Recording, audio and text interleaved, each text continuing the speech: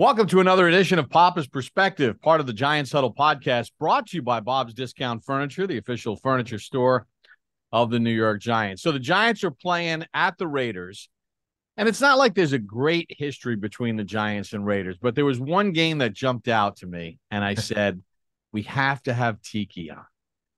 We have to have Tiki Barber on. Tiki, welcome to the show. And December 31st, 2005, you had a game for the ages. You guys were battling Washington for the division title.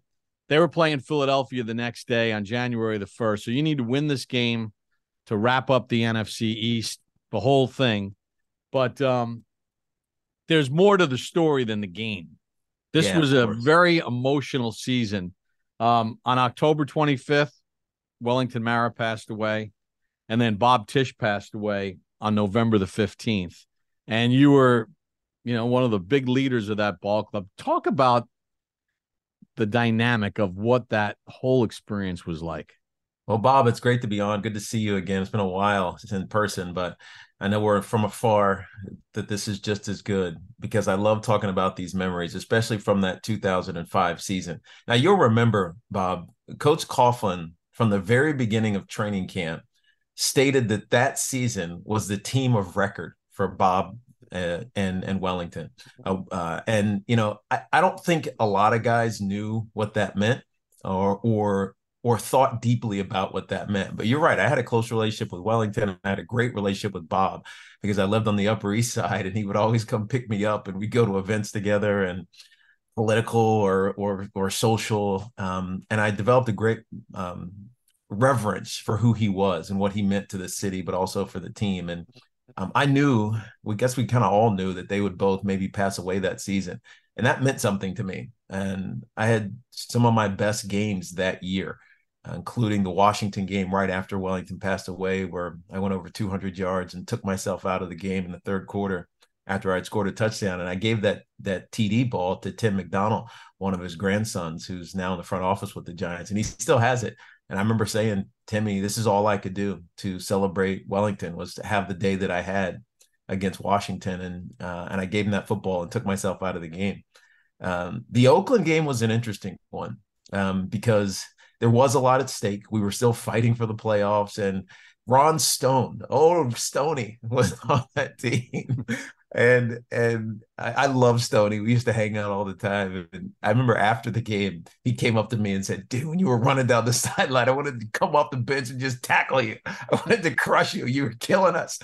But I always use that play. It was a 95-yard touchdown. And it's the one you're referring to as an example of teamwork and what it means to understand everybody and one another as a team.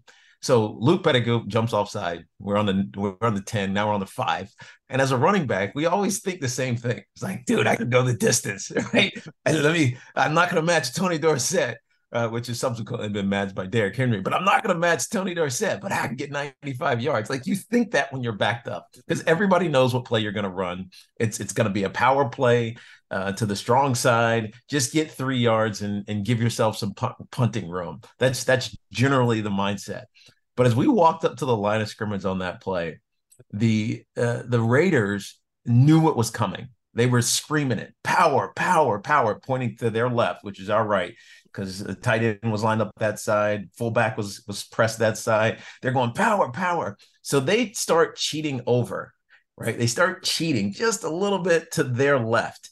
But the problem is the backside Will linebacker was already on the line of scrimmage. If he would have been, 3 stacked, they would have been fine. But because they had called a defense that put the backside linebacker on the line of scrimmage, he effectively was out of the play.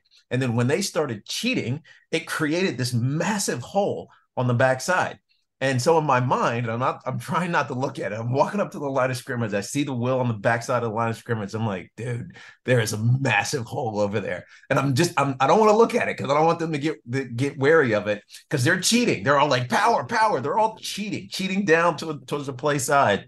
And my eye is on Sean O'Hara. All I'm looking at is O'Hara.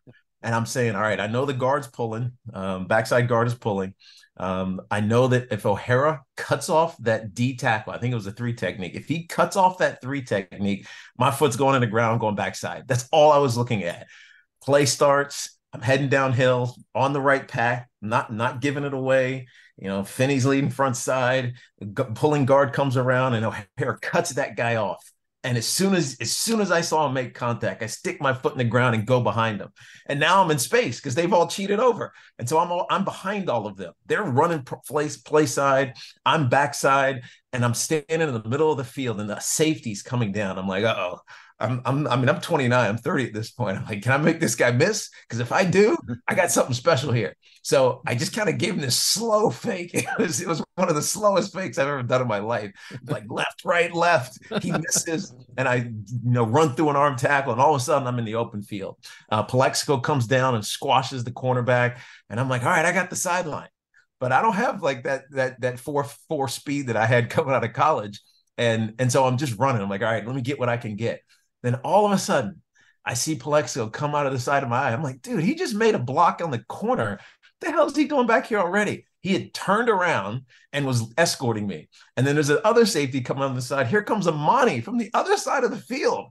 They cut off the other safety, and I basically had an escort down the left sideline for a 95-yard touchdown. But I use that play as an example of teamwork, right? Of understanding that you can do your job, but when you do your job exceptionally, like Amani did, like Plexico did, like Sean O'Hara did, that big things happen. Now people will look at me and say, "Oh, 95-yard touchdown," but that wasn't on me, man. I was just running to the open field. I was running to space, and that's what I love most about those last couple of years with the Giants, in particular that '05 season, because we knew each other so well as an offense and as an offensive line and as a running game. I ran for 200 yards 3 times that season. That wasn't by accident. Plexico had a big game. He had a long touchdown catch. But with the game still hanging in the balance, because the final score was 30-21. Yeah, that was that was our first score. Right? That was early in the game. With the game hanging in the balance, right? I think right at the 2-minute mark, you guys had a 3rd and 8, and they fed you the rock, and you got 9 yards, and then that basically sealed the deal. But I guess that kind of speaks to your overall point of team, right? Yes. They trusted the run game with the game on the line, and you need 11 guys to execute it. Yeah, we did, and we were so confident. We were so assured of our run game that season, really those last couple of seasons that I was there. It was continuity. There was familiarity. We could mess up and still get it right, and because of how well we knew each other. And I think that was something that it's gotten lost in today's NFL, right? This idea of a run game being able to dominate. Not because you have a big player who can take all the the poundings, but because you understand defenses and you understand each other. And you're right, in that closing moments, we knew that we didn't need to throw the ball. We knew that we could get whatever we needed just by Eli turning around and handing it off, and we got a very important win on near the end of the season. It was awesome. Yeah, so you guys clinched the division. Excuse me, 11-5. Now, for those, obviously, the Giants are going to be playing the Raiders this week in a spanking new stadium in Las Vegas. The Raiders used to play in a place called Oakland, the Oakland Alameda Coliseum, which was as bad a stadium as you could possibly get. No doubt. The A's still play there. And I remember after the game having to hustle down to do the interview with the coach and all that other stuff. But, there's crates in the hallway. The hallway's narrow. You're going so through tiny. a dugout. It's like it's epically bad. Yeah. Let's talk a little bit about, or reminisce with us, please. Coughlin's speech afterwards, because I'm standing outside the locker room and everything is so cramped. It's not like they could close the doors, so that we couldn't hear, but the emotion with the Mara family, the Tisch family, and Coughlin's messaging to you guys as you clinched the division and the way you did it in that environment was something I'll never forget. Yeah, me too, Bob. It's hard not to get emotional about it because very rarely are things storybook like that. And unfortunately for us, that season ended very poorly. In the postseason, Carolina came to our house and beat us. And the what we thought was a storybook ended it was just an ugly finish. But in that moment, when we clinched the division, we know we were going to the playoffs, and the legacy of Wellington and Bob Tisch kind of was forefront. And Tom had a way of speaking very matter of factly, but if you were listening to what he was saying, you could feel his emotion. Like, he's never one of those. He was never going to cry, right? He never was going to get overwhelmed by the moment. It wasn't in his demeanor. His facade was solid, and it was always going to be that way. But you could hear it if you were listening. The importance at that moment, winning the division in Oakland, had for him, and how he was transferring that to the Mara family, to the Tisch family. I took it as as one of the greatest moments in our Giant history, because of what it meant to the families. Forget what happened downstream, but in that moment, we had accomplished something that we had set out to do. At the beginning of the season, as I mentioned, Tom Coughlin said, "We are the team of record for Wellington Mara and Bob Tisch." And we fulfilled that by winning the division. So it's my most memorable season. Those were some of my most memorable games, and it'll always be special. Tiki, that's pretty awesome stuff. I want to ask you one football question in wrapping up, because about you. And I know that sometimes it could be a little bit awkward talking about yourself. But when you take a look at running backs, great running backs, and you look at the last 5 years of their career as they played into their 30s, arguably no one had a better 5 years at the end of their career at a position that normally it's over.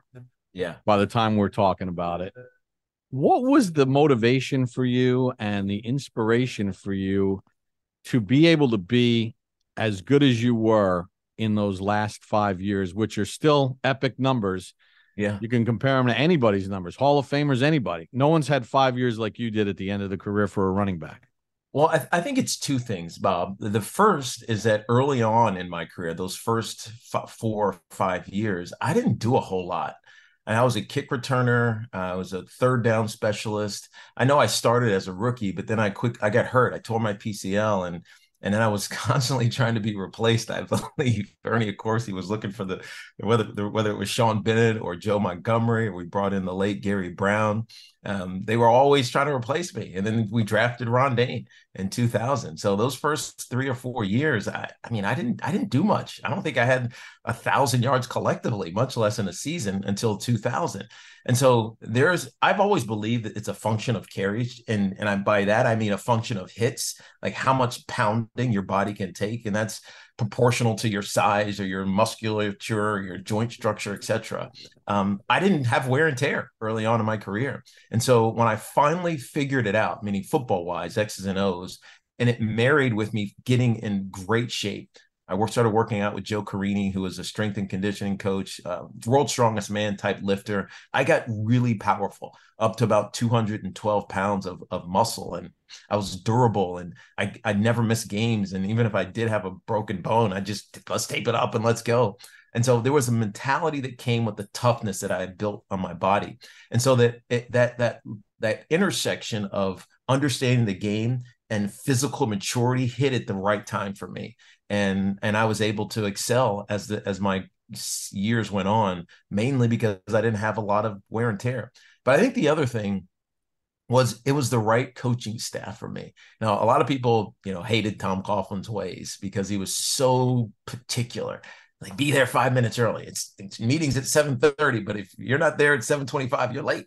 But it was those details and understanding the little things, including with my fumbling issue that I was able to correct with Gerald Ingram. It was those like little details that made the biggest difference in my career, because I could see it. Like I could get up to the line of scrimmage and I could see what was going to happen or was supposed to happen, so that I was prepared for it.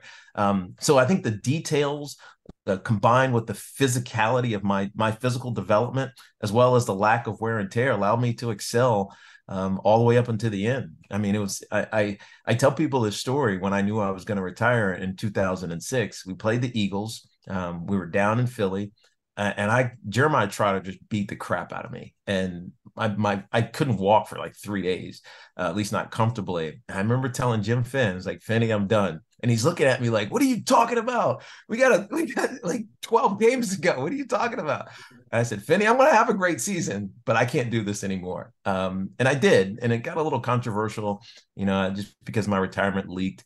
But I was ready to go on to the next thing, but I also realized that I had a responsibility, a duty, to be great at what my task was. And I had always told Coach Coughlin, "You know what you're going to get from me on Sunday. It doesn't matter what the week looks like. It doesn't matter who the opponent is. You know you can count on me on Sundays." And my teammates knew that, and I took a lot of pride in that.